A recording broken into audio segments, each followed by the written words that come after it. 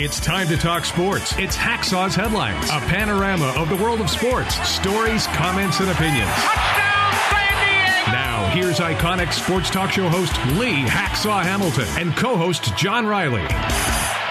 Okay, we're live, and welcome to the John Riley Project, and I am very pleased to have as my guest the legendary sports talk radio NFL play-by-play icon here in San Diego, Lee Hacksaw Hamilton. How you doing, Lee? John, this is great. This is technology squared for me. This is so unique to be able to do something like this aside from just doing sports talk radio, opening up the phones and battling with the fans every afternoon. So this is a very, very different world that we're living in right now, technically. So looking forward to exploring this and walking down the road with you. Right on. So welcome into the studio here. And we just had a great conversation sharing some of the gear here. But, I'm just really interested in talking to you about your background, your history. I mean, I know you got started in sports radio, many years ago and worked your way to Phoenix and San Diego.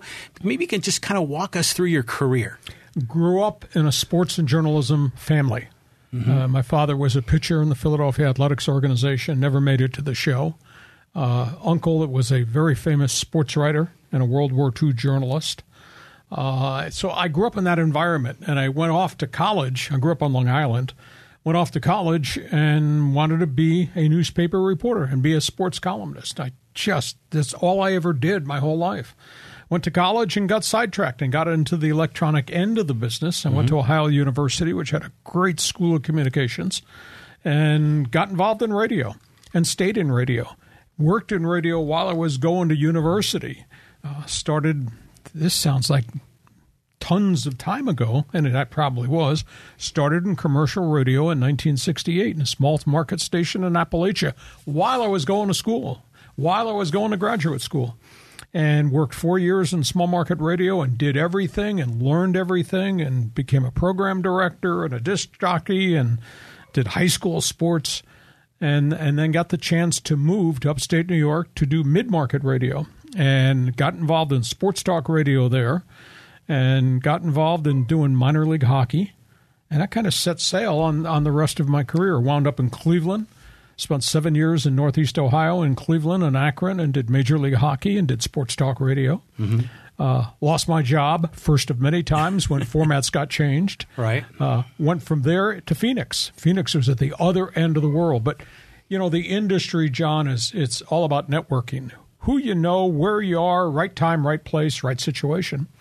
Wound up going to Phoenix and got to Phoenix in 1981 and had an opportunity to go into a big-time news talk station, did sports talk. Nobody had really done it like that before, and became the voice of the Arizona State Sun Devils, pioneered sports talk radio, built an empire there, and by accident, guys in San Diego heard me. And out of the clear blue sky, I got a phone call one afternoon from, at that point, the owners of the old XTRA 690 and asked me if I'd consider coming to San Diego, because they knew all about my career as a talk show host and a play-by-play guy, to be the voice of the San Diego Chargers. And we walked through the whole process of who they were and who I was and what I thought was really important, got hired on the spot, came here, became the voice of the Chargers, worked at the legendary 690 as it evolved from extra gold rock and roll to news talk sports, then to all sports. And I was the first cornerstone piece of what would become the legendary sports talk station you probably heard the first time you heard me. And from that, had a huge run there. And unfortunately, it dissolved. Corporate radio ruined it. And went across the street to what was then the mighty 1090. Did another tour of duty there, went to the NFL, went back to the NFL after I lost my Chargers opportunity, went to Seattle, did the Seahawks, did USC football, and stayed in the market. I kept turning down all these jobs from all these other stations around the country. So I stayed there, and then I got to 2014, and it all kind of evaporated in 1090, went down the drain, and I lost my gig there. Went across the street, dabbled in television, did TV sports anchor for 3 years at CW6, had a blast, learned a lot, They dissolved that news department, went across the street to KUSI, Right. been doing some freelance stuff, helping them in sports. All in the mix of this, I started my own website, which has been pretty successful. It's a one-man show. It's all written. It's very different. LeeHacksawHamilton.com. I write on it every day. So I've done a lot of unique things. Wish I was still doing it full-time, but the landscape of my industry has changed. I like what I'm doing. I loved what I did in the past. Wish it had worked out well towards the tail end, but it did not. But, boy, I did a lot of things. Not bad for a kid that grew up on Long Island. Now, I will tell you this. I cut my teeth on news, talk, sports in the New York City market because I grew up on the island. Mm-hmm. So I had listened, and I had theories about what I thought was good radio, and I had the chance to do it. I mean, and to be able to do what I did from 1968 through 2017, when my last TV opportunity dried up, and to be the voice of an NFL team. I did Major League Hockey and broadcast college football, and went to the Rose Bowl, and went to the Super Bowl. That's pretty cool. And I will tell you, my industry, as you well know, my industry is really, really volatile right now. But, boy, I wouldn't trade 1 second for all the things I experienced. I look back and say, yeah, we did some really, really neat things, met a ton of people, interviewed a zillion people. Wasn't a phone number in the world that I didn't want to call. And I love to write, which was important because it allowed me to do a lot of freelance writing and then obviously use that as a stepping stone to actually start my own website. So done a lot of things. Really thankful for the opportunity that I've had to be able to continue to do it. And to this day, to a different degree, still doing it. Well, right on. I mean, I discovered you, I think it was in 1989. And you blew me away. I mean, this is in the pre-internet days, and you just had so much facts, so much information. And then, of course, all the opinions. I mean, it was fantastic. And so I've been following you since then. And, man, this is fantastic that you're here joining us. Yeah, people have asked me. I've done a series of interviews about the growth of sports talk radio in San Diego and what happened and what's happened around the country. And people said, how did you come up with the shtick that you came up with? And I tell people, I was a news talk sports information junkie as a kid growing up. Mm-hmm. So that was my standard. I just had a desire. I had a need. My mandate was I want to know everything that's going on. And then as I evolved into sports talk radio, I want to know everything that's going on so I can tell you. And you can now finally admit to me that you love being in gridlock at 4 o'clock in the afternoon in Los Angeles so that you could hear what I had to say. Mm-hmm. And then just to be fortunate enough to be given the freedom to do what I thought was really important. And that's a piece of the equation that, unfortunately, I don't think we see now in what sports talk radio has become. But I created it. I grew on it. I think I was the Internet before the Internet. Yeah. Well, you are the franchise, right? Yeah, that's what it says on the nameplate. Mm-hmm. So I was bombastic. I was bleeping brilliant. I've done an enormous amount of information. I just know what I know, and I'm glad to share it with people. And then as we evolved sports talk radio, I thought the most important things were what I knew, what I passed on, and what you were going to say to me when you called to participate in the show, because I made my listeners the co-host. And it is unbelievable, the people that I cross paths with who listened to us in the early days of the old Extra Sports 690, including the owner of the Padres, Peter Seidler, who at that point was involved with Dodger ownership in Los Angeles. And first time I ever met him, I didn't know him. He knew me. He knew everything I'd done. Mm-hmm. He said, I couldn't wait to get on the 405 at 4 o'clock, regardless of the traffic, so I could listen to the best 15 minutes in radio. That's kind of cool. And I used a whole bunch of things I did as a springboard to go do other stuff. I wound up working at Sirius XM part-time on the Home Plate Baseball Channel, doing a national talk show around the globe. Think about that. I did their Friday, Saturday, and Sunday night shows on Sirius XM. Did them for 3.5 years before they merged and the job went away. So I had the chance just to experience a lot of different things. So it's really been fun. But being allowed to package a show the way I wish to package it. Don't tell me what I'm doing wrong. Just leave me alone. Let me do it. And we'll have revenue success, and we'll have rating success, and people will remember what we did forever. They still talk about the junk that I did in Phoenix at KTAR, the legendary news talk station, and I can't go anywhere. I live in Rancho Bernardo, like you live in Poway. I can't go anywhere without people stopping me to say, oh, I listen to you all the time, and do you remember when you did this, or I called you, et cetera, et cetera. And then they bringing up all the colloquialisms, things that I used to use as brand statements to incite the listeners. And so it was a tremendous run, and I created stuff on the fly. And I know you're going to ask me about how did I develop the psyche of what I was going to do on the show. I drove, when I lost my job in Cleveland after the hockey leagues merged, the NHL and WHA. I lost my hockey play-by-play job and my sports talk show job because the station changed format. I got hired immediately to go to Phoenix. And I drove from Phoenix to Tulsa the first day.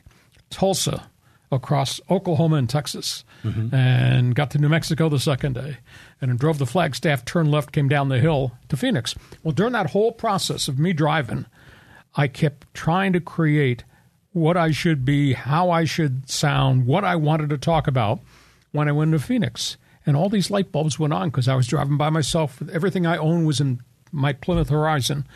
And I came up with this theory of how to package what I wanted to say and how to get you to respond. And I hit the floor running the first night I was on the air in 1981 and did all that. And then I got hired to come to San Diego. And that was a whole unique story about how I wound up here and what I had to do to become great here. But I had the benefit of working for big stations with monster signals and also being the first guy out of the box to do it. And that to me is more important than anything else, that people could hear what I was doing. And those people were of the opinion, God, this guy is really different. And then you get them addicted to listening. Whether they liked you or not, John, didn't matter. As long as they listened every day at 4 o'clock and as long as they called the talk show. And if I go back in the history of our ratings and revenue success, what we did in Phoenix, we pioneered a great news talk station that still operates to this day. What we did in San Diego with the original Extra 690, then what we reincarnated with Double X 1090, nobody's ever been able to duplicate that. And it's kind of neat. When I listen, I hear these stations trying to do what we did.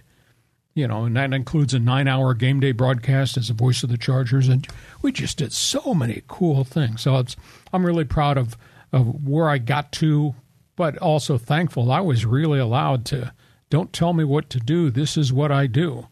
And they didn't interfere with me hardly ever. So it's kind of novel. Right on. I mean, I have a bunch of questions I want to ask you. Fire away. But I want to just tell the audience, we're happy to take your questions on the live stream. If you have a question for Hacksaw, just type it in on Facebook or on YouTube. It'll show up here on the screen, and I'll read them to Hacksaw and get his answers to your questions. Do we have any up here that I think people are just excited to see you. People are going, Hacksaw's on. So this is great. Listen, don't hit the wrong button. That red button, keep your finger off that red button because I don't want you to start a war with North Korea. So take me, when you were doing Chargers play-by-play, now you had Laslovic, and was Chet on the team with you there for a while? Well, let me give you a little background about how I wound up here at 690, first of all, because it's a wild story, and I've not told it very often. I was in Phoenix at KTAR, had been there 7 years. I did Sun Devil football, had built a huge reputation as a sports talk show host. The best thing to happen to me is getting to Phoenix. All these bad things happened in the world of sports as I arrived. This was May of 1981. I walk in there, and they had done sports talk at night. And there were only two things in Phoenix at that time, the NBA franchise Phoenix Suns and Arizona State football. They owned the market. Mm-hmm. There was no baseball. There was no NFL at that point. And I got hired by KTAR to come in to change what they were doing. Everybody, there were a couple of sports talk shows there, and it was mom and pop radio. Everything is beautiful. Well, I get to Phoenix, and the Suns were the number one seed in the entire NBA playoffs, had home court advantage forever. And they got beat in the first round. I get to Phoenix. Arizona State, which was a national football power, got put on NCAA probation for just a wide variety of things that the Sun Angel Foundation had done and the coach Frank Cush had done. I get to Phoenix, and they shut down baseball with a bitter strike in 1981. So I walk in the front door in Phoenix, And I tell myself, I have to hit the floor running. What am I going to do? Well, as my long drive from Cleveland to Phoenix, I decided that the front end of my show is going to be the best 15 minutes in radio. And I was going to catch your attention from the minute you turned on the radio. And that's where the whole thing was, here's what's going on in the world of sports. Here's what Lee Hamilton thinks, damn it. That's where that came from. Right. And the high-speed sports wire, where that came from, and why I grab you by the shirt and you got to stay with us for 4 hours, which is in the ratings business, time spent listening, huge. Right. So I created this aura, and then I backed it up by just being bold. And I was going to say things that had never, ever been said before, and bingo, I got response. So I walk in the door in Phoenix in May of 81, and all this stuff is happening. And my first night on the air on a 50,000-watt regional station is busting everywhere with a signal. My first night is, how the hell could the Phoenix Suns, #1 seed, screw this up so badly? Who are you going to hold accountable? Yeah. This is in a market where everybody was bowing down to the Phoenix Suns organization. And people went crazy that I was challenging the Suns as to how you could allow this to happen. Mm-hmm. And then I went after Arizona State in the same sentence. And by the way, Sun Devil fan, get off your ass and get on the air. Tell me this. Why do you have to cheat? Why does Arizona State, with this all the facilities, averaging 72,000 fans per game, beautiful campus, all this wealth, Sun Angel Foundation and all that, why do you have to cheat? You need to fire the coach. I said that. Nobody had ever taken on Arizona State. And then baseball went out on strike simultaneously. And KTAR was the flagship in Arizona of the Dodger Baseball Network, Fernando Valenzuela and all that. Yeah. They carried the Dodgers for a long time. Yeah. So I'm on the air, and I'm just railing against the commissioner and railing against the union, just inciting everybody. The best thing that happened to me, aside from getting to a big station with a big signal, because I had been on a big signal in Cleveland doing hockey, they had 51 straight nights of me, 4 hours a night, 6 till 10 p.m., putting topics on the table and yelling at them. And then the newspaper did me a favor. They came after me, and they created all this havoc. I got involved in this big war with a radio TV columnist of the Arizona Republic and the Phoenix Gazette, and they were banging on me for being rude and crude, and who is this guy, and why would he say that about our teams in town? So they're publicizing the daylights out of my show as I'm going after them every night. So the best thing that happened to me was May 1st, 1981, the world changed, and I was the guy that walked around with matches and kept throwing it on the fire. So I did that for 7 years, and it was a great run, and we had some great times, and we had some bad times and all that. And then it was time to go. Now to revert back to your question, how did I wind up here? I got a phone call in 1987 from the owners of Extra Sports 690, and it was called the Noble Broadcast Group. They owned 18 stations around the country, small market ownership group. This guy calls me, and he says, Lee, I know who you are. We know what you've done. I represent Extra Sports 690. We just got the rights to the San Diego Chargers of the NFL. We are going to take our big signal station and make it a News Talk sports station. We'd like you to be the first piece of that. Come do Afternoon Drive. Come be the voice of the Chargers. Help create this big pregame show, postgame show, etc. So I wound up coming here. Now, when I got here, it wasn't easy because they were still 69 extra gold, old rock and roll, right. Wolfman Jack and all that. Right. And I was the only guy with any sports background walking into the building, and I'd been given carte blanche to create this game day with 9 hours, big pregame show, play-by-play, big postgame talk show, and I had to find guys that could fit in and be part of it. So we went ahead and did that. It was really tough the first year because I was the only guy in the building. I was a one-man island. And there were points in time, and the team wasn't very good. There were points in time I said, boy, did I make a mistake coming over here because I'm not making any headway and everything's a struggle. But eventually the station evolved. They decided to get rid of the 69 extra gold format because music on AM didn't work any longer. Right. And they evolved into News Talk Sports. They got some really unique names to be part of the first station, Extra News 690. And if they had stayed at it, it would have been fabulous, but they didn't stay at it. At one point, early, this probably was about 1989, they decided to go news, talk, sports. And I was the first ingredient. And then they got access to a young talk show host out of Sacramento. They got the rights to Rush Limbaugh. Then they got Larry King out of New York, syndicated show. Then they got Dr. Laura, who was just beginning her thing. So they packaged all that with me, with the Chargers and news blocks, and it would have been great. And they didn't stay with it. They only stayed with it for 9 months, which was unfortunate because I think it could have been a legendary station. But they bounced from that. Then they evolved to go total all sports. Funniest aspect of my first conversation with the 690 people was that I didn't understand what they were asking me. And I said, could you tell me who is a Noble Broadcast Group and what are the call letters? XTRA. That's Mexican. Right. He said, yeah, we're a Mexican. We're owned by a Mexican corporation. And we operate, and we have our tower and transmitters down in So the blowtorch signal. Blowtorch, Rosarito Beach. Yeah. So I said, no, wait a minute, time out. I said, you want me to come work for a Mexican station, be the voice of the Chargers, and do sports talk? Yeah. I said, well, wait a minute. I don't speak Spanish. I thought they wanted me to broadcast in Spanish because it was a Mexican licensed Spanish station. He said, no, we're building studios in San Diego. We're going to take it news talk and et cetera. So it was funny. And so I came over here. They gave me carte blanche. They mandated that I create all this programming. And then we had to hire the right people to be on the Charger broadcast team.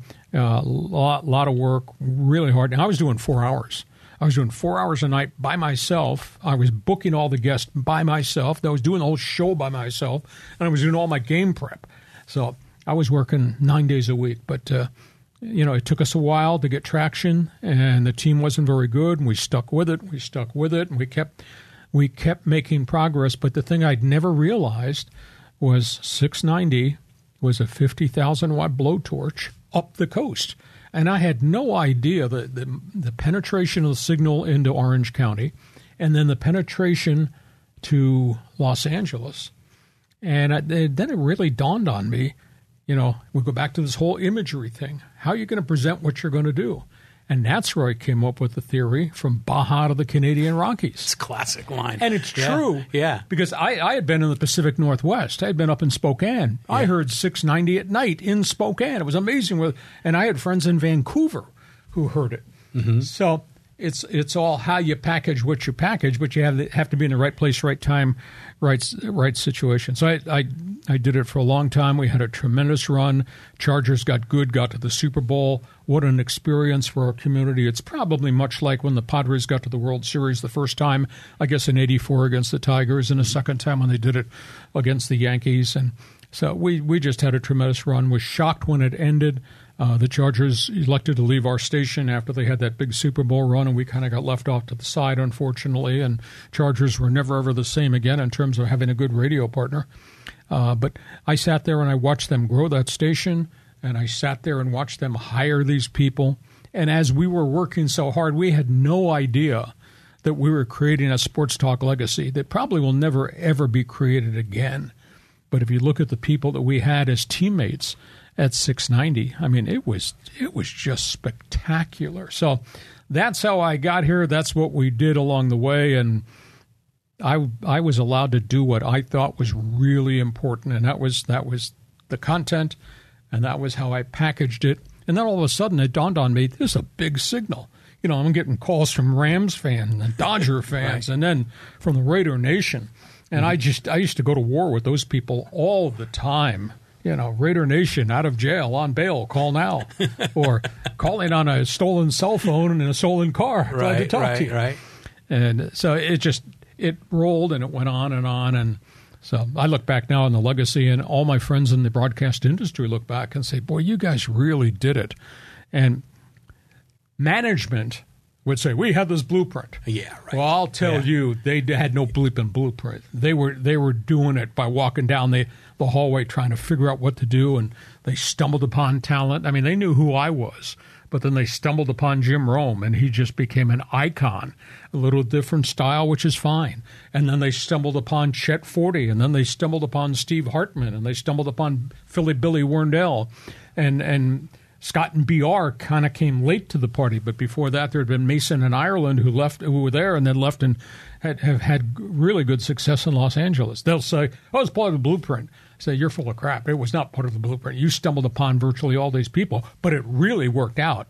And the thing that made the original 690 so successful is that, John, we all came at it from different angles. Now, you might have loved me. You might have hated Rome. That doesn't matter because Romey had his whole entourage, and they loved him and they hated me, and that was cool. All the clones. That's right. And I was responsible for all those nicknames. I call them the Yobless because they used to tie up the fax machine and send Jim all these faxes. You couldn't get anything accomplished at work because the Jobless, were faxing them every minute of every day. And then Steve Hartman came almost by accident from Los Angeles, and he got linked up finally with Chet Forte, and it was just a perfect hire, and they were just firing shots at everybody. I walked down the hallway one day, I see a bunch of loose cannons insulting everybody, and loose cannons stuck. Really, you were the one? I was the one who called them the loose cannons right out of the gate. So, we had just really good people, very different people. But the talk shows were so diverse that you had to listen to every day part to see what the next guy was going to say about what the last guy said. And everybody It was really innovative because no one had ever done sports like that. I mean, we had, there's always been, talk radio talking about news and politics and stuff. But 24/7 sports all day. And like you said, every one of these guys that got behind the microphone, they became celebrities here in the sports community in Southern California and have gone on to a lot of other things and different varying levels of success. But you walked in the door as an island, a one-man show. And so how do you put together a 9-hour Sunday broadcast? And how do you do that, like by yourself? What is in my DNA? Sports information. So when they sat me down, they said, we have to build a big pregame show and the play-by-play and a postgame show because we need to have avails to sell to advertisers because they were paying such a big rights fee. And I had done the same thing at Arizona State. I had created, after we got the rights at KTAR, I created Sun Devil Saturday. That's what we called it. I said, let's do Countdown to Kickoff. I said, I'll devise. We wound up doing a 2-hour pregame show. I'll devise 9 different segments. It's interviews. It's the player interview, a coach's interview. It's the opposing play-by-play interview. It's a package thing with the opposing coach talking about the game. It's the Chargers coach's interview. It's the interview with the general manager, Bobby Beathard. So after a while, all of a sudden you got all this content in 9 different programs. And by the way, sales guy is running up and down the hallway loving it because now he's got different content to sell that had never, ever been done before. And then I said, after the game, what we really want to do is keep people listening, time spent listening. Mm-hmm. Keep them coming out of the stadium, punching up the car phone, and listen to the postgame show. We had a number of different guys that did the postgame show. I anchored the pregame show, and I got some people to voice track the different segments. Then I did the play-by-play, and then I stayed and did another hour post-game talk show. But that was so I could control the content and how it should be delivered and all that. And the thing really worked. People were coming out of the game. And the Chargers were losing a lot then. They were coming out, and the first thing they would do was start the engine. Second thing they do is punch up 690 and listen to the callers. And so we did that. And we evolved this talk show. So that's how we did a 9-hour game day broadcast, and they gave me carte blanche. And I said, this is what we're going to do, and we're going to try to make it work. And it worked. Then the team got good, and then the team went to the Super Bowl, and they started to win during the Bobby Ross, Boss Ross era. And we were off to the races, and our ratings were just unbelievable. So remember back, I think it was in 93, and the Chargers started out 0-4, And then Beathard traded for Humphries. And I think you said on your show that they're going to make the playoffs. And sure hell they did. And right after that season, I got season tickets to the Chargers. And I literally had a little transistor radio, and I'd hold it up to my ear, sitting in my chair, listen to you doing play-by-play while I watched the game at Qualcomm. And my favorite phrase was, ticket in your left hand, transistor radio in your right hand. And it was. And we did a video, or a little promotion package of all the people sitting in the stands with headsets on. I mean, it was really cool. It's not that way anymore. So we had a chance to do something creatively different, and that included coaches' shows during the week and a GM show and NFL draft. We did a 9-hour draft day broadcast. Draft day. We sat at the stadium in the restaurant there, and we brought our whole broadcast team in, and we put them up on a podium. And that was when the draft wasn't that big of a thing. Well, it was starting to become a big thing, but we did 9 hours on draft Saturday. We were on and on and on, and it was hard. I think back now and said, boy, what did we ever have the energy to do it? But we were really fortunate. When you flip back and you talk about the guys that came there, I was the first one. And I'll tell you how stupid I am. My whole career has been in broadcasting. John Lynch, the owner, a former Pittsburgh Steeler player, his son is now the general manager of the 49ers. Mm-hmm. John Lynch Sr. brought me over to his house over in Torrey Pines and said, Lee, we're gonna take this station a little bit different direction. I think we're going to go all sports. What do you think? And I was, well, I don't know. I'd been brought up in a news talk background. I said, I don't know if sports 24 hours a day works. He said, well, we're going to do it. And when John was an entrepreneur and a creative guy, and he needed people to execute it and pull it off, he would say, do it, and then we'd do it. Sometimes the projects worked, sometimes they didn't. But I told John, I said, that's kind of narrowcast. Do you think you can talk sports 24 hours? Not thinking very much about 50,000-watt blowtorch signal that covered everything, and failing to realize it wasn't just going to be about the Chargers and Padres. It was going to be about the Dodgers and the Angels. And it was going to be about the Rams. And it was going to be about the Raiders. And then I was a hockey guy. So then we also included the Kings and the Ducks along the way. And suddenly you had all these topics on the table you could talk about every day. And when they started to put the talk show roster together, it was weird. They brought in these guys from L.A., Bud Ferrillo, old-time newspaper guy, and had done talk radio, sports talk radio to a degree in Los Angeles. And he brought his young sidekick, Steve Hartman, in. And they really wanted to hire Ferrillo because he had a name, put him on the big signal. And Bud it didn't pan out. Bud didn't sound right. But they kind of got excited about Hartman. So they had decided to hire Steve. Well, now they're trying to figure out who they're going to have co-host with Steve. And this is before they launched the whole thing. They laid this groundwork out.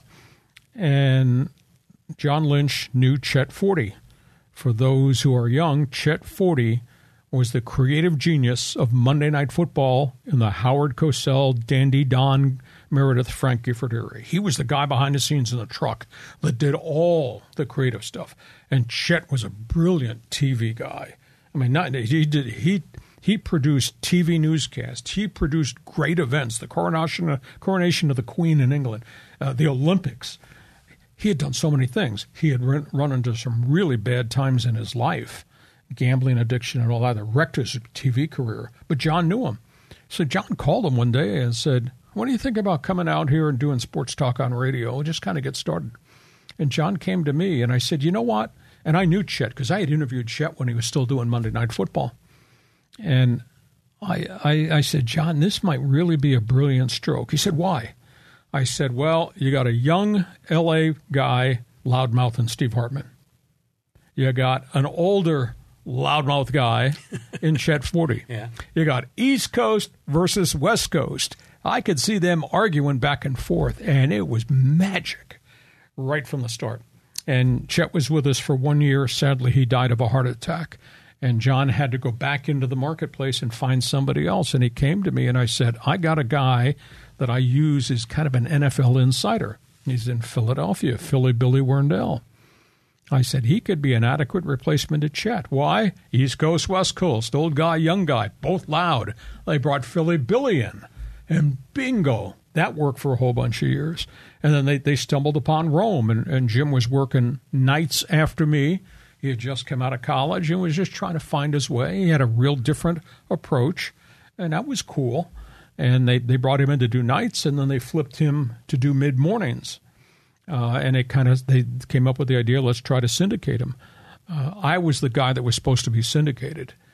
They had met with me and talked to me about taking my show national. And this is before ESPN or anybody. Yeah. And we kind of got to the finish line of the conversation. I just raised a question. I said, if you're going to syndicate me nationally, is it going to hurt the ratings? Because we were killing it with the ratings in the afternoon drive. And I said, I need you to think about this. You want me to do a national show, and you're going to put me on in Detroit, and you're going to put me on in Green Bay. I said, does it help us a great deal in afternoon drive if I'm getting calls about the Detroit Red Wings, or I'm getting calls about the Milwaukee Brewers? I said, does it work? And they kind of stepped back and said, yeah, maybe we don't want to tamper with what we're built. Next thing you know, Rome is the guy, and they put Rome on in the morning, 9 to noon, and kind of got that thing started. Took forever and ever. So they stumbled across some people. And as you talked about, John, unbelievable chemistry. We didn't necessarily all like each other. We didn't get along all the time. But everybody had a different sound and a different opinion. And like Romy would say, have a take. Don't suck. And it was cool. We struggled forever to find a morning show. And then we finally found one in Mason in Ireland. And then that was followed by the arrival of Scott Kaplan and Billy Ray Smith, the loudmouth linebacker and the wide right field goal kicker. And that worked really well, too. And then we we wanted something different. We stumbled upon John Kentera, the coach. Mm-hmm. And John's had a really nice career. He's kind of been victimized by corporate management, too.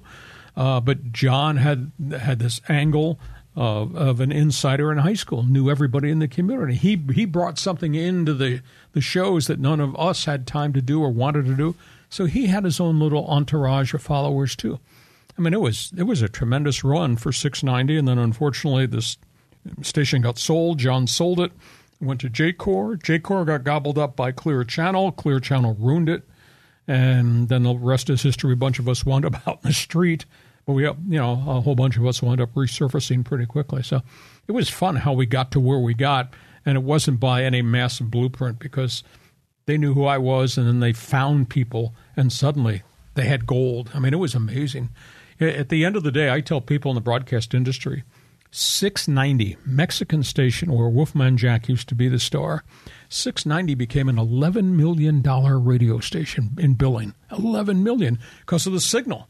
We were getting money out of Orange County's advertising market, getting money out of L.A., getting national money.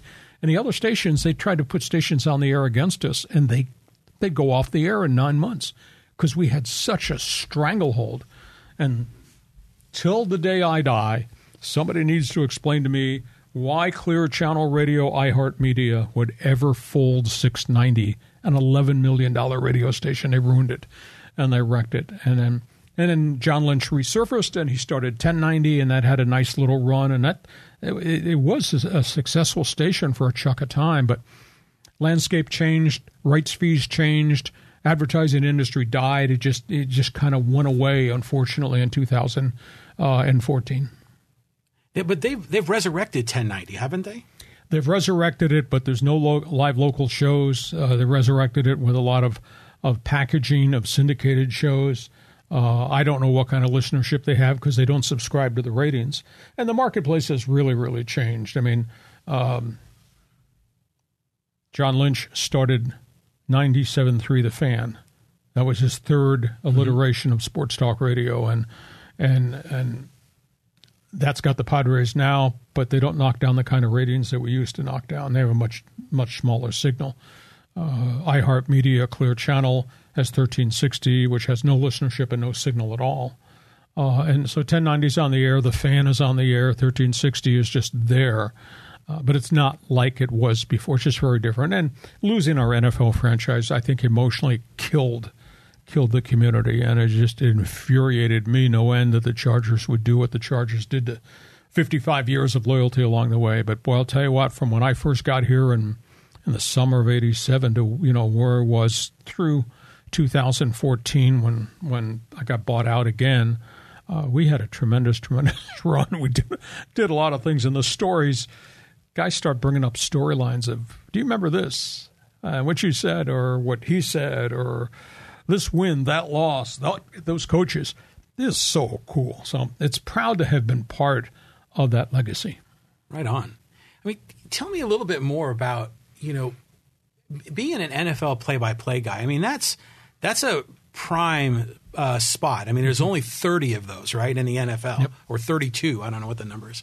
I mean, what was that like? Was that like probably one of the highlights of your career, I'd imagine. Yeah, and I'd never, ever imagined I'd wind up in the NFL. My whole goal was to get to the National Hockey League because I came out of a hockey background. Mm-hmm. And then I got sidetracked when the merger took place, and Cleveland did not get taken in the merger because they thought they were. And I lost my gig, and I wound up getting a TV gig doing Indianapolis Racers hockey in the Wayne Gretzky era. And it was disappointing, but you reinvent yourself, and then I guess things happen for a reason. I have no idea why I wound up in Phoenix, except that a contact program director who had been in Cleveland really liked my style, and he had taken over at KTAR, and he called me, and Phoenix is the other end of the world. Now, guy lied to me. He kept sending me brochures. We want you to move to the Valley of the Sun. And they'd send me brochures of Phoenix and golf courses and sunshine and the mountains. And they neglected to tell me that starting May 1st, it was always 100 degrees, and it stayed that way till October 1st. They forgot to tell me that. I'd never been in that kind of heat, but I went from the worst winters of the world in Cleveland to the worst summers of the world in Phoenix, and I happened to come to America's finest city in San Diego. So it's weird the way things work out. I had never imagined I'd get the chance to do this. Like I said, the phone call I got in the summer of '87, come to San Diego, be the voice of the Chargers. I mean, it was amazing, and it just dawned on me. I said, "Wow, this is cool." And we got to the Super Bowl.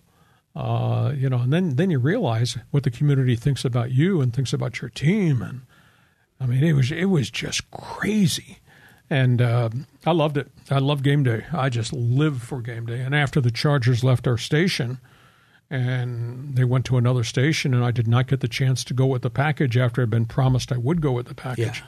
I was really disappointed. But within a month, I wound up as the voice of the Seahawks, and I was going back and forth every weekend to Seattle. Doing NFL football up there, and just had a blast. And in the Kingdom, and they love, in the Pacific Northwest, they love the Seattle Seahawks. They weren't real good early on. Then they got good in the Mike Holmgren era when I was there. But then that landscape changed. I wound up losing that opportunity. So it's cool. Love game day. I am still a fanatical NFL football fan. But I follow everything, so I'm fanatical about being fanatical about all the teams that I like to follow and cover, and et cetera. So, and I always philosophically felt when I was trying to create this aura of what sports talk radio should be, I always philosophically felt I would put every topic on the table. I would cover the waterfront because I knew there would be Padre fans. I knew that we'd create something with the Chargers. College football is pretty doggone good. And by the way, I've got the Lakers in L.A. Up in Los Angeles and a huge following. And I was a hockey guy, so I said, we're going to cover the Ducks and we're going to cover the Kings because there's a hockey fan that I need to service. And then I started doing all this other stuff, PGA, golf, and NASCAR, and IndyCar. And I was bold. I'd call anybody, anywhere, at any time of the day. The station was going crazy. I was calling London, England to chase down Formula One drivers and then boxers. And there wasn't a topic I didn't want to talk about because I knew there was somebody out there listening on this big signal to say, hey, that guy covers my favorite sport. And I covered NASCAR because you would say, like, Talladega, it'll rip your head off. And I was just like, who is this guy? Yeah. I mean, this is awesome. Yeah. I mean, because you put all those topics on the table because normally, we're just getting Padre Chargers, right, before you came around. And, what you did was so innovative.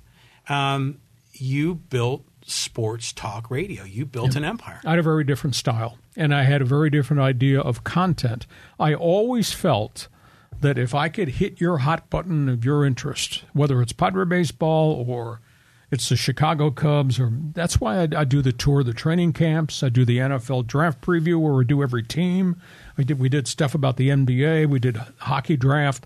If I could hit your hot button, I guarantee you come back to me every day because you weren't going to get it anywhere else.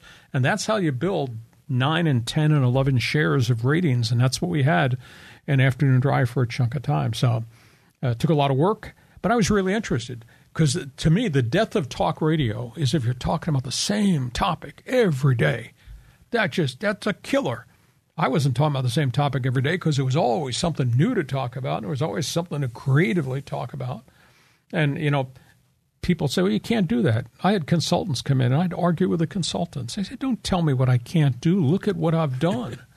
They would say, nobody wants to cover hockey. When Wayne Gretzky got traded to the LA Kings from Edmonton, we did almost 2 straight weeks of hockey talk in the middle of the summer. It was amazing.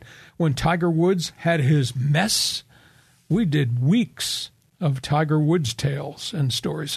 It just depends. Here's the content. How do you package it? How do I get that caller on the 405 to react? And it was a tremendous run. I look back now that I got 200,000 miles on me, and I look back now and say, geez, how did I do all this?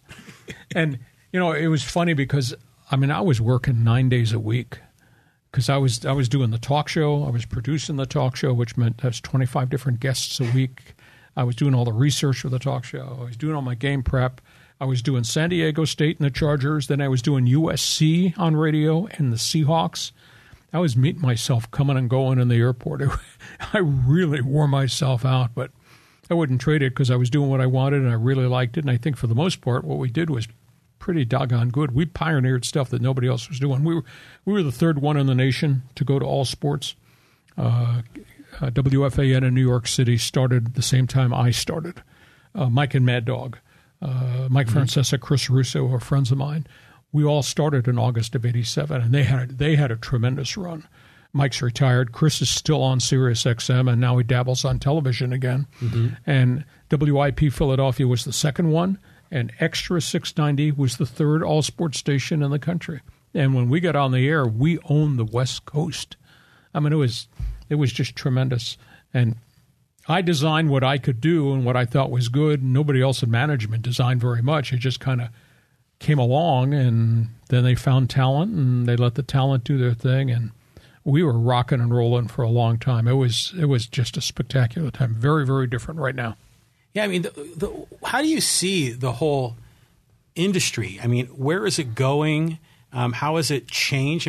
With podcasting, and there's a lot of different approaches now that people are sharing their thoughts and opinions on radio. I just had very different opinion than management did and consultants did.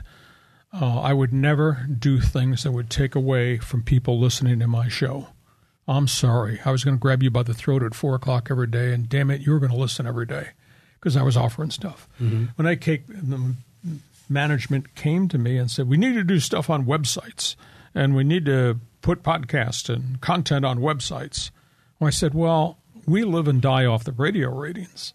And if you're going to put something on that kind of competes against my ability to get ratings, I'm not sure that works. It doesn't work for me. And if you're going to recommend that people become selective, well, then it doesn't matter at 4 o'clock. They won't listen because maybe they could go to the website and they could listen to a piece of it. I said, that doesn't work. And I argued with the Clear Channel people until I was blue in the face in San Antonio. I said, you're being very destructive to your stations. And we went through bad cycles because of what they were doing. Now, podcasts are different now. Talk radio has changed now. Local sports talk in this market's a disaster from a rating standpoint. I also think from a talent level standpoint. But you go around the country, though, in Boston, they got 2 sports talkers that are killing it in the ratings. Detroit's number 1 station is a sports talk FM. New York is obviously got WFAN and ESPN FM that are doing very well. Philadelphia is rocking and rolling.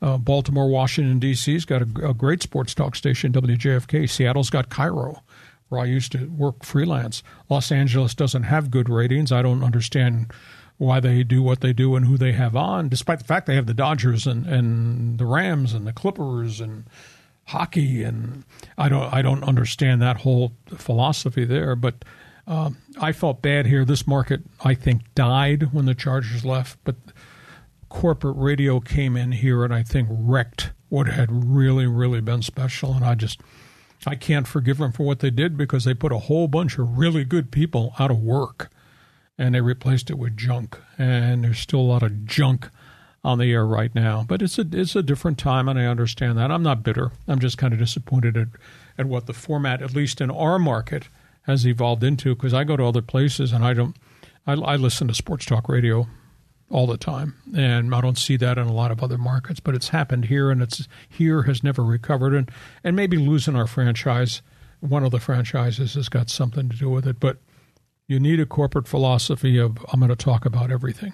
And you need to be on a big signal, which we really were. And if you look at the big stations around the country that are still getting 5 shares in sports talk radio, they're all on really good signals. So a number of things here kind of hurt the format. But, boy, you can't take away what we did. What we did was so unique and so different. And while we were doing it, I don't think we ever realized we'd become iconic. We were just going to work every day and creating on the run. But as you say, each of those shows had a real different set of personalities, different philosophies, different styles. And to me, it's like 5 flavors of ice cream. That's what made it really, really good. I mean, I just remember when you were doing play-by-play for the Chargers, and there was one game, they were playing the Seahawks, and they were on their own 1-yard line, and Humphries hit Tony Martin. What was the line that you had then? It was the third down play, and we had to win, and we were getting our butts kicked up there. They were blitzing the hell out of him. We couldn't pass block to protect Humphries, and Humphries was just a courageous quarterback. He'd stand in the pocket, and he'd make plays and take hits. And we got pinned back to the 1-yard line. And they were blitzing, and he was getting knocked down on every play. And so they had it was a third down at the 1, going the other way. And I said, 3rd down and 99. And I turned to Pat Curran, and I said, what do you do? And Pat said, throw it. And I turned to Jim Laslovic. I said, what do you do? He says, throw it deep to Tony Martin. And they ran a slant, and Seattle blitzed him in the end zone. And Stan stood in there and hit Tony on a crossing pattern right over the middle, and Tony ran 99 yards for a touchdown.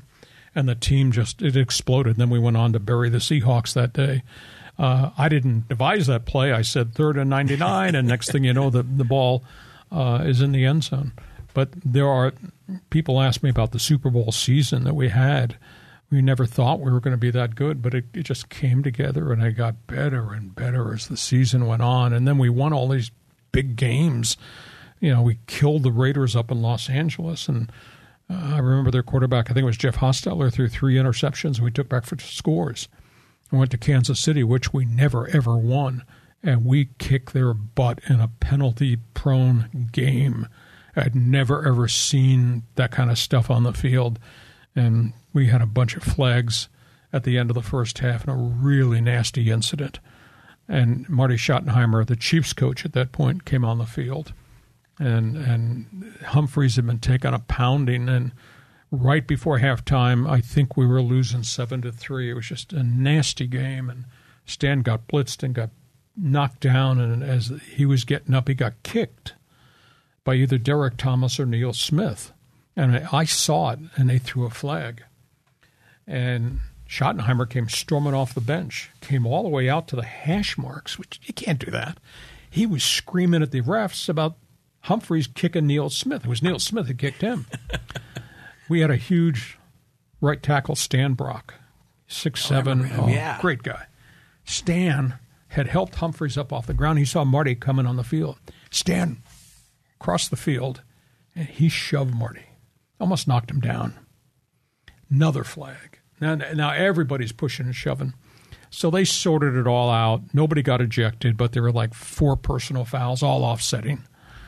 So this is right before halftime. So we sit on the ball. We go to the locker room down 7-3, and Bobby Ross, who is just furious. Bobby's coming off the field, crossing paths with Schottenheimer, and he said something to Marty, and Marty stopped, and they didn't like each other. Bobby was running up the tunnel to go to the locker room at halftime. Fans are going crazy, and he shook his fist at the fans. We came out in the second half. I don't know what he said to the team at halftime. We came out in the second half, and we ran the ball down their throat. We ran them into the parking lot. We beat them. And that was the catalyst. It brought the team together. It galvanized the team. They won for all for one. And we went on this tremendous run and got to the playoffs and beat Miami in the mud and went to Pittsburgh, where I thought we were going to get run out of the stadium onto the Ohio River, and we beat the Steelers at the end of the game, and went to the Super Bowl. Unfortunately, we played the greatest offense in modern-day NFL football, and Steve Young threw 6 touchdown passes in the Super Bowl. But, I mean, you only experience that once in your life, to see a team come together, galvanize themselves, see them galvanize the community. Exactly. John, it was crazy. Yeah. It was right around Christmas time. I used to drive home from the old 690 studios, and you see all the hotels, and they had Christmas lights in the form of a lightning bolt in all the windows. Town has never ever been the same like that. So it was just a really special time. But those are small windows because teams change, injuries. We had terrible time with tragedies. We lost 10 players off that Super Bowl team who died. Yeah. A couple of coaches passed on. Just it's really been tough. But you never forget you never forget the Super Bowl, but you never forget the journey to get to the Super Bowl. And that's my memory. And I was doing stuff for NFL Films Weekly, and they put out a fabulous video. In fact, if you go on YouTube and if you type in Road to the Super Bowl, San Diego Chargers, 1994, they took all our play-by-play and they put it together in a package about that Charger run to get to Pittsburgh and win that game. It's really cool. I didn't even know it existed, and a listener texted me through my website and said, Lee, you got to find this out. I just stumbled across this. I said, wow, that's pretty cool. So you never forget the journey. And closing comment, I've never forgotten the journey of Sports Talk Radio, what I did. Never forgotten the run we had with the Super Bowl. I think of it very, very fondly. And I never thought my career would evolve to what it did, but here we are. Well, just the thought about the communities. I remember, right here off the 15 freeway, remember that Doubletree golf course that used to be there? They've blown it up. I remember on one of those greens or one of those fairways, when you were driving down the freeway, you saw a huge yellow lightning bolt, and it was cool. The community just really came together, and then after they left, I mean, we all hate the Chargers now. I mean, so you're a huge NFL fan still to this day. When the Chargers are on, what do you feel inside? I'm an NFL junkie. I root for Justin Herbert, the quarterback, to go 17-0. I root for Dean Spanos to go 0-17. That's terrible, but that's who I am because of what they did to our community. 55 years of loyalty, dating back to the old AFL, and what they did to people in this town, and what they did to their employees, and what they did to me as a voice of the Chargers and our broadcast team. I'd never ever forgive them. But I root, and I there's some people still there that I like that I still deal with. But I root for that kid quarterback because he's really, really good. I just can't root for that owner. So it's a different time. You talk about the AFC Championship game. The funniest story was I go to a church, Episcopalian church here in Poway. And on that day, that priest stood at the podium giving his sermon. What's that on your collar? My wife was looking at it. What's that on your collar? Guy was wearing a lightning bolt on his collar, giving a sermon, hoping that he could get done so fans could go home and watch the game on television that day. So, what a great run, great experiences. I've stayed in contact with a lot of those people over the many, many years. So, if you don't mind, how are we doing on time here? We got we're at like about an hour. But we've got some comments here. Can I read some of the comments? Fire away. Ask a question. I'll give an answer. You don't like the answer? Too bad for you. So one of our John Carson on the live stream is like, "Oh shit, it's Hacksaw. I mustache a question. Give me the classic up and down the coast Hacksaw call." So I think you've already shared that one. Other guys saying Hacksaw, this is great. The Miami, this is Pete Neal saying the Miami Charger playoff game on Miami. I watched it on TV, but how did you handle that game by radio? The issue being the player exhaustion. So is he talking about the playoff game in that run, or is he talking about the whole Kellen Winslow game? No, there are some great games with Miami. The Winslow-Fouts game was before I got here. Yeah. That was part of the whole year of the Ice Bowl. What was that, 81 or 82? Yeah. We went the first time we got to the playoffs in my era was with Bobby Ross, and we had played pretty well, and we went down to Miami, and it was beautiful, And I thought this was going to be a great game. And right before kickoff, it started to rain. And it rained, and it rained, and it rained all day. And we wound up losing 31-0. We just could not control it. That was a different year than the year we went to the Super Bowl. We played Miami here in the mud. And it's a really funny story is that there was controversy at the stadium because the field had been covered, and Shula came in with the Dolphins on Saturday and wanted to do a walkthrough, and it was a huge uproar. So they took the tarp off, and he did a walkthrough, and the field was mushy, and he drove his golf cart, and there was divots in the field, etc. At the end of that Miami game, they had a chance to win it. Pete Stoyanovich had to kick a field goal out of the torn-up section of the field that he had driven his cart on, and he missed the field goal. Perfect. So we wound up winning that game and going to Pittsburgh and then upsetting the Steelers and then going down to the Super Bowl where Steve Young did what Steve Young normally did and tore us apart. So there was a whole bunch of historical perspectives, losing in the rainstorm to Keith Jackson and Dan Marino that first year, coming back, beating Stoyanovich and Don Shula, and then obviously our Super Bowl run. So what do you think of the Aztecs' new stadium? It's going to be great. It's great for the university.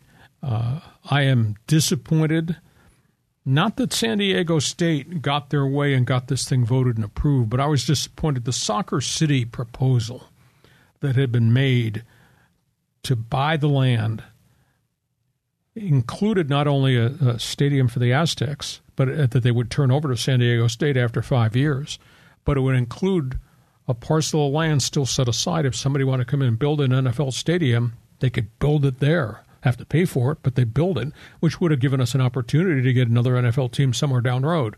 Well, San Diego State wound up winning on the ballot, and they got all the land, and the only thing they care about is their football stadium and then all the building it's going to go in the next 20 years to increase the enrollment to 45,000. If the Soccer City thing had won, they would have gotten a stadium. They would have owned it within 5 years, and that parcel of land off to the corner would have been available for somebody to come in and build an NFL stadium. It's so hard for me to believe that the eighth market in the country does not have an NFL team, and I don't know how you get an NFL team if you don't have a facility. Now, how do you get the land when they had the land and they let it go? It was just a bad time, and the guy that owns the team's a bad man. It's all about greed, and I could never forgive him. I don't think our community could ever forgive Spanos, despite the fact I want them and that kid quarterback to go 17-0. Well, I thought the proposal for for Snapdragon was that they could theoretically bolt on more stands to increase it from roughly 40 to 60. No. Well, that's what somebody would say, but that's not realistic because your modern day NFL stadiums are 50 to 60,000 with all types of amenities. I'm talking big time skyboxes and all that. Well, you're not going to do that now. You can't do it. You're not going to rip all that stuff up at Snapdragon, right? So you could make it an NFL stadium. And by the way, San Diego State does not want an NFL team in this town.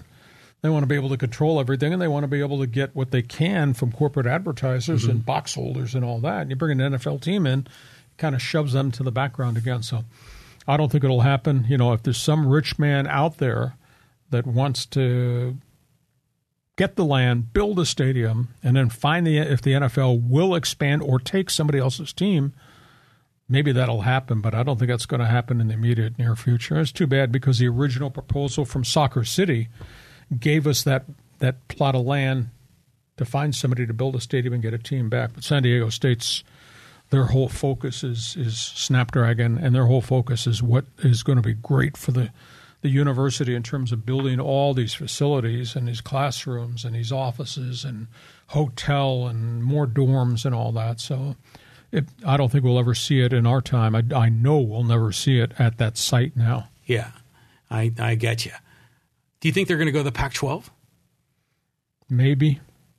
Who knows? That's another topic for another time, but I was shocked. It was like a bolt of lightning hit my house at 11 a.m. in the morning when I got this bulletin that USC and UCLA had done a deal. They had worked 3 weeks to do a deal to go to the Big Ten. Yeah, that was something. Now, that story's not finalized. That story's not been told because Governor Newsom is leading legal action against UCLA for doing this, for leaving the UC system. We have not heard the end of this war. USC is a private institution. They could go anywhere to play. I think it's going to be hard. It's going to be hard on the Trojans to go to the Big Ten. That's a lot of road trips, and that's a lot of time zones. That's a lot of time on planes. Mm-hmm. And by the way, you'll be the target game now for everybody. And you think you're going to Penn State and it's going to be a nice day? You think going to Ann Arbor in November, maybe? Yeah. You're going to play Ohio State in December, maybe? You ever been to Minnesota and Iowa at the end of the season, where winter arrives November 1st? It's going to be a different world. UCLA's got enormous financial problems. USC, this will be good for them in terms of image and in terms of fundraising and all that stuff. I don't know that San Diego State and Boise State make much of a difference in the Pac-10, the way it's constructed now. And we don't even know if it's going to be the Pac-10. I mean, the Big 12 is talking to Oregon and Washington, Arizona and Arizona State. They might take those four. If they took those four, then what's left? And Aztecs and the Broncos could jump and say, well, we're going to be in the Pac-10. But if you don't have the big names, if the Ducks and the Huskies are gone and Sun Devils and Arizona Wildcats are gone and you already lost the Trojans and Bruins, what's left behind? I mean, are you really a legitimate conference if it's Cal, Stanford, Oregon State, Washington State, Aztecs, and Boise? To me, it's like being in the Mountain West. It's like being in the old WAC.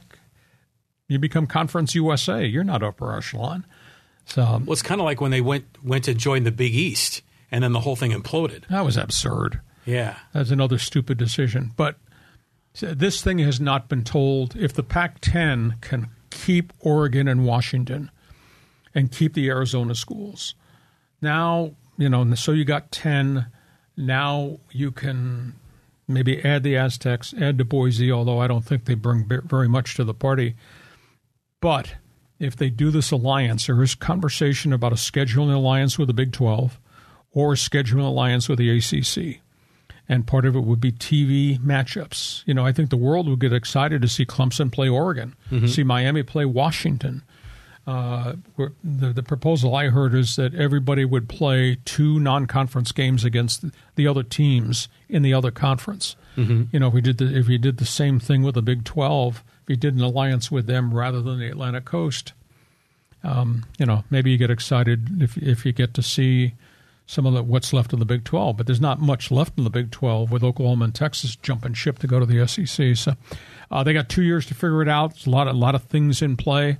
I'm going to be interested to see because Governor Newsom was meeting today as we talk with the chancellors about what UCLA did. There may be some legal action taken against UCLA. So it's too bad because when you do this, you destroy rivalries. And what's part of college football? It's the rivalries. It's the history. It's what happened in 2000, what happened in 1965.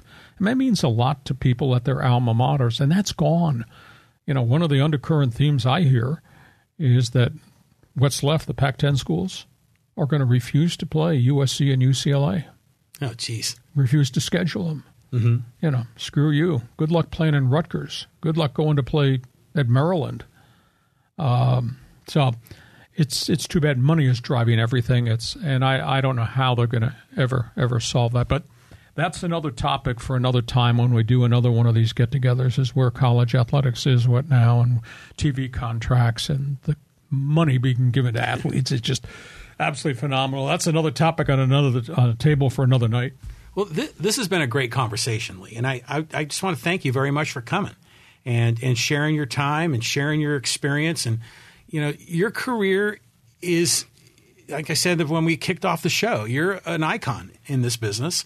Your career has set the stage and really has been the launching pad for a lot of other people in this business. Well, thank you. It's very kind to say. I never thought it would ever be this way, but I'm very proud of what I've done. Not everybody agrees with me. That's fine. That's the world. Agree or disagree. Damn it. I don't care. Yeah.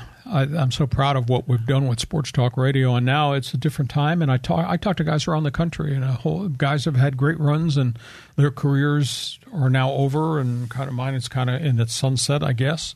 Although I'm still working and doing a lot of things, but really proud of what we did and how the community reacted to what we did. It was really special, and I thank you for this opportunity. This technology is absolutely phenomenal. So we will talk again, I guarantee it. Okay. Thanks again, Lee. My pleasure, John. Have a great time. And for everybody who's watched, everybody who's listened, please check my website. It's all written. It's very different. It's the best 15 minutes in sports. It's Hacksaw's Headlines. It's a one-man's opinion column. The website is LeeHacksawHamilton.com. And at the end of the day, it proves one thing.